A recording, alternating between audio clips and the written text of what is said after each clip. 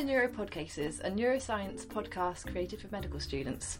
To get the most out of this episode, we recommend downloading the supplementary case notes which are available on Vital. Here you'll find more information about the case, including history, examination and investigation findings. We hope you enjoy listening.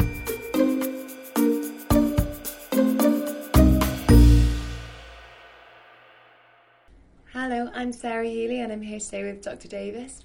Hello there. Consultant neurologist at the Walton Centre. This podcast is designed to give an overview of an approach to taking a neurology history. And so with that in mind, Dr. Davies, where would you tend to start?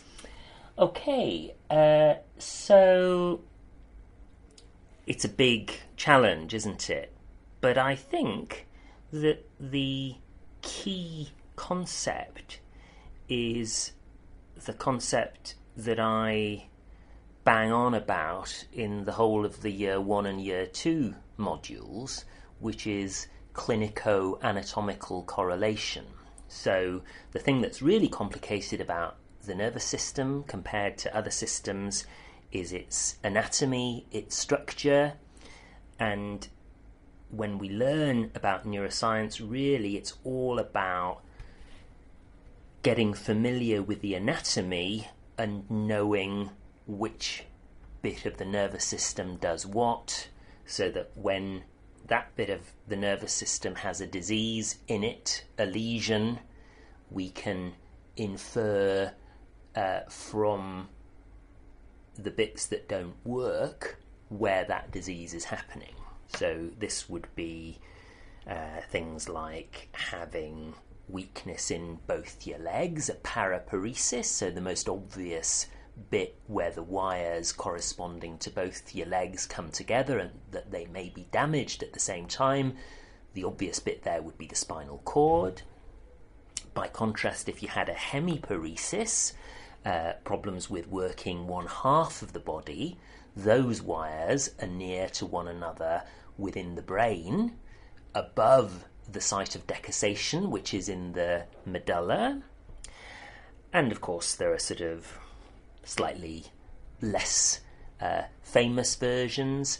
The optic chiasm would be another interesting location. So if you have a visual field defect affecting both eyes in the same way, a homonymous defect, that would suggest that the problem is within the brain posterior to the chiasm.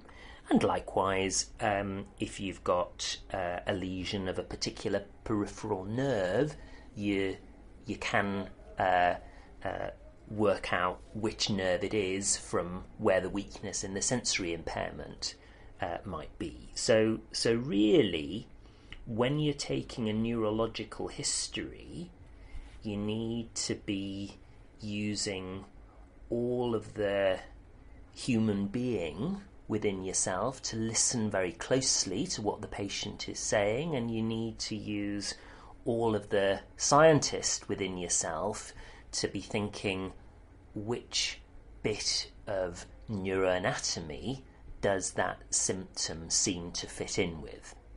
So where is very important. That is the most distinctive question in neurological assessment, I would say. Where is the lesion? And what would be the next step? Oh, so the next question is when. Right. Okay. So this is a bit like telling a joke. It's all about the timing.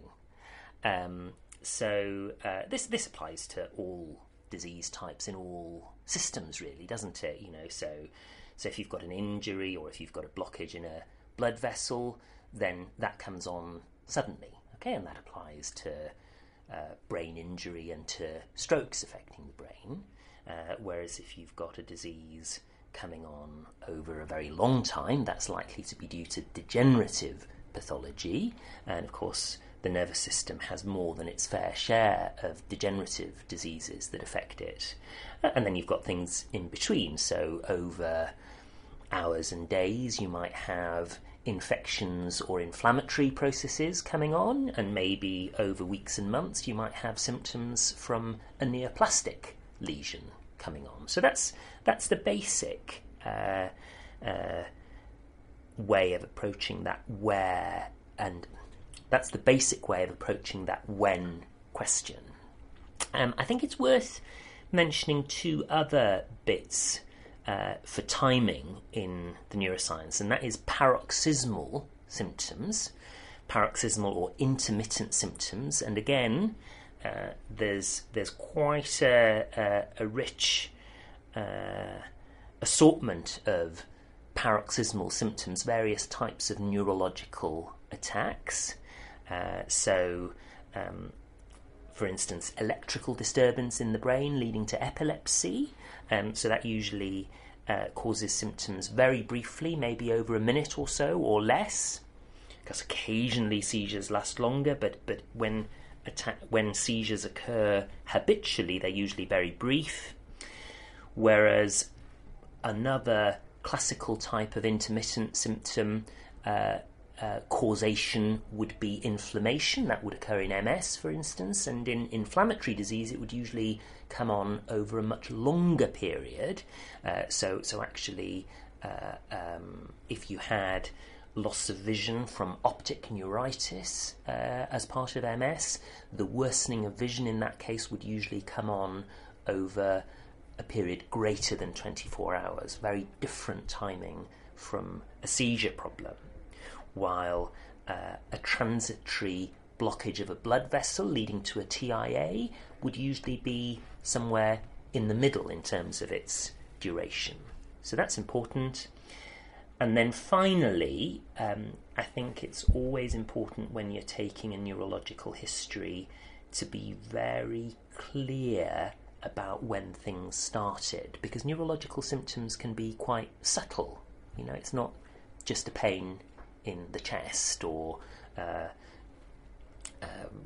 pain in your leg which declares itself very clearly. Neurological symptoms can be quite subtle, and sometimes symptoms have been brewing or very gradually coming on for a long time, and they seem to present acutely, but actually that's because a functional threshold is crossed and suddenly the patient or their loved ones are suddenly aware of it. So understanding that some neurological symptoms may present acutely even when the onset of the disease process wasn't in that instant, like being knocked on the head or whatever. So those would be the key issues in terms of analysing the timing of neurological symptoms. When considering neurological histories, one of the things I've noticed since starting the registrar training is managing a lot of different symptoms that can come at you at once in a way that, I'm sure GPs and in general medicine as well, they notice this. The neurological symptoms can be very varied. How do you approach that? I think you have to give it time. So when patients are expressing that range of symptoms to you, they need to feel confident that you have heard them. So it's really important that you pay close attention and you show all the appearances of being attentive, even though, as I'm about to emphasise, the more disparate features that are presented to you altogether, the less likely it is that that's going to denote a serious sinister disease within the wires of the nervous system.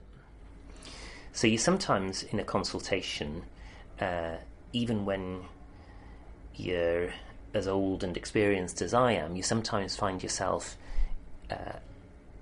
more confused as to what may be happening as the conversation and the consultation unfold.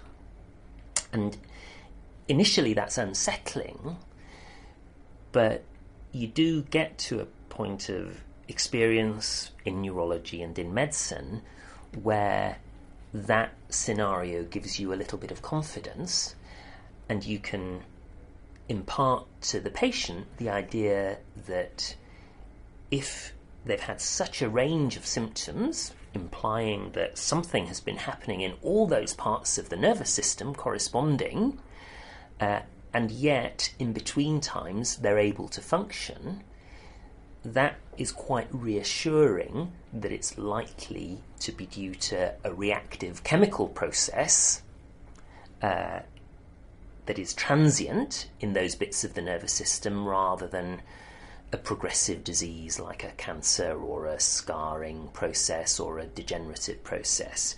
So I think that very long list of symptoms that patients sometimes present in a way is very reassuring, but as a clinician you need to be especially engaged in those episodes of history taking in order to manage that successfully. And of course you need to be aware of that clinico-anatomical correlation, and sometimes weird combinations of symptoms can be the truth being stranger than fiction. You know, the Brown-Séquard example with one leg showing weakness and the other leg showing numbness, pointing to a lesion in one half of the spinal cord. That's a specific bit of information that your expertise might contain. So you need to be careful, but generally the more generous the list of symptoms, the more reassuring you can be. Okay, so that's really useful in a situation when there's a lot of history. But sometimes in neurology there's no history, and you can come across patients who are unconscious or who've had seizures who can't give you anything. That's perfectly true, yeah. What would be your approach with these? Well, so the nervous system is what the patient uses to present their history to you. So if certain bits of the nervous system aren't working, then you need another approach, and you'd get a collateral history, wouldn't you? And occasionally that can be from the documents that are available to you, but usually it's from a witness. And the two main scenarios for that would be when people are unconscious, and usually it's attacks of unconsciousness from conditions such as epilepsy.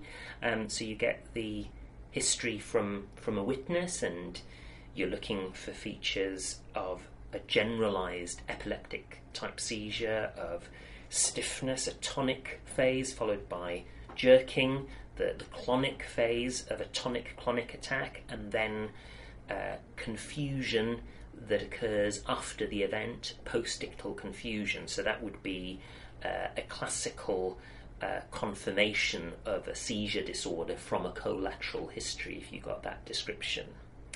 And then the other group, of course, is those with impairment of cognition. So that may be impairment of speech and the ability to convey what the patient may have experienced, or equally impaired memory. And of course that's the commonest cognitive impairment of all, seen as a consequence of Alzheimer's disease. So in those patients you need to interpret very carefully a patient telling you that there's nothing wrong with them, whereas the relative who's taken care to join them in the consultation might be making gestures alongside that suggest to you really that there is something quite significantly amiss.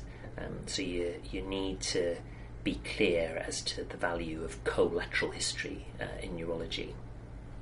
Great. So we've got a couple of things to tackle the history with there, some general points, but are there any specific red flags or concerning features that get your attention? Well, there's perhaps too long a list of red flags to go through comprehensively, but there are a few things, I would say. So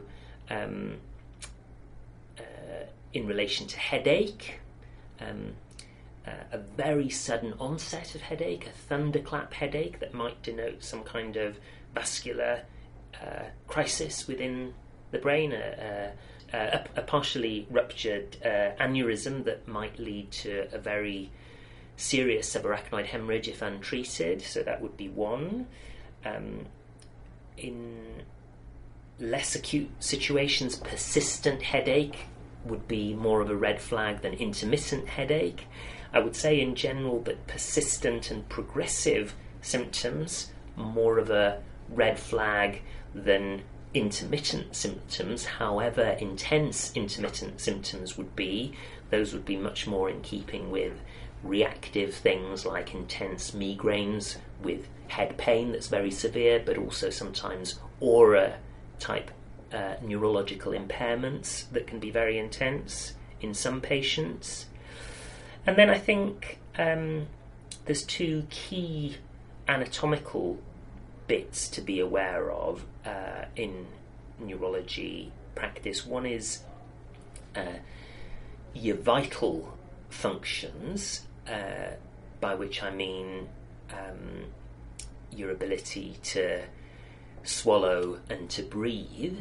So there are certain conditions of the brainstem, the nerves coming out of the brainstem, which can be affected in conditions like Guillain-Barré syndrome, and the neuromuscular junction connected to those nerves in myasthenia gravis. So it's really important if a patient presents with failure of swallowing and respiratory function to act on that in the ED. That's really important as a red flag. And then the other thing would be disease in the spinal cord, where you could have weakness in both your legs, a sensory level, and disturbance of sphincter function. So those would be important red flags. And finally, with paroxysmal symptoms, I think features pointing to actual epilepsy, so a tonic-clonic attack with postictal confusion, but also in terms of paroxysmal attacks, giving it to the cardiologists on this occasion, actually there are far more immediately life-threatening and potentially curable causes of the brain not working, that is unconsciousness. There are far more remediable and life-threatening causes of that within the heart than there are in the brain. So if you've got someone who has funny turns, as well as thinking about neurological things, it's really important to be aware of cardiovascular things. Great. So any other general advice you'd give? Again, I'm thinking about the complexity of the nervous system, and I'm sure that neurology isn't necessarily the most difficult branch of medicine, but I would say that the nervous system is the most difficult organ system of the body to understand in its entirety. And I think, therefore, in neurology, we have to confront uncertainty in the presentations that we see. And that's not really about taking a history. It's not really about what the patient says to you. But I would say it's really important for you to engage and to be attentive with the patient whilst not saying things that make the situation more scary than it is. And that engagement, whether in primary care or specialist practice, with the uncertainty that the patient feels, and saying, I'm reassured, but we'll keep an eye on it, maybe arranging to see the patient again after a few weeks, maybe reassuring the patient that they can come back to see you, so that you manage that uncertainty in a safe way and in a therapeutic way for the patient. I think that's pretty important in neurology.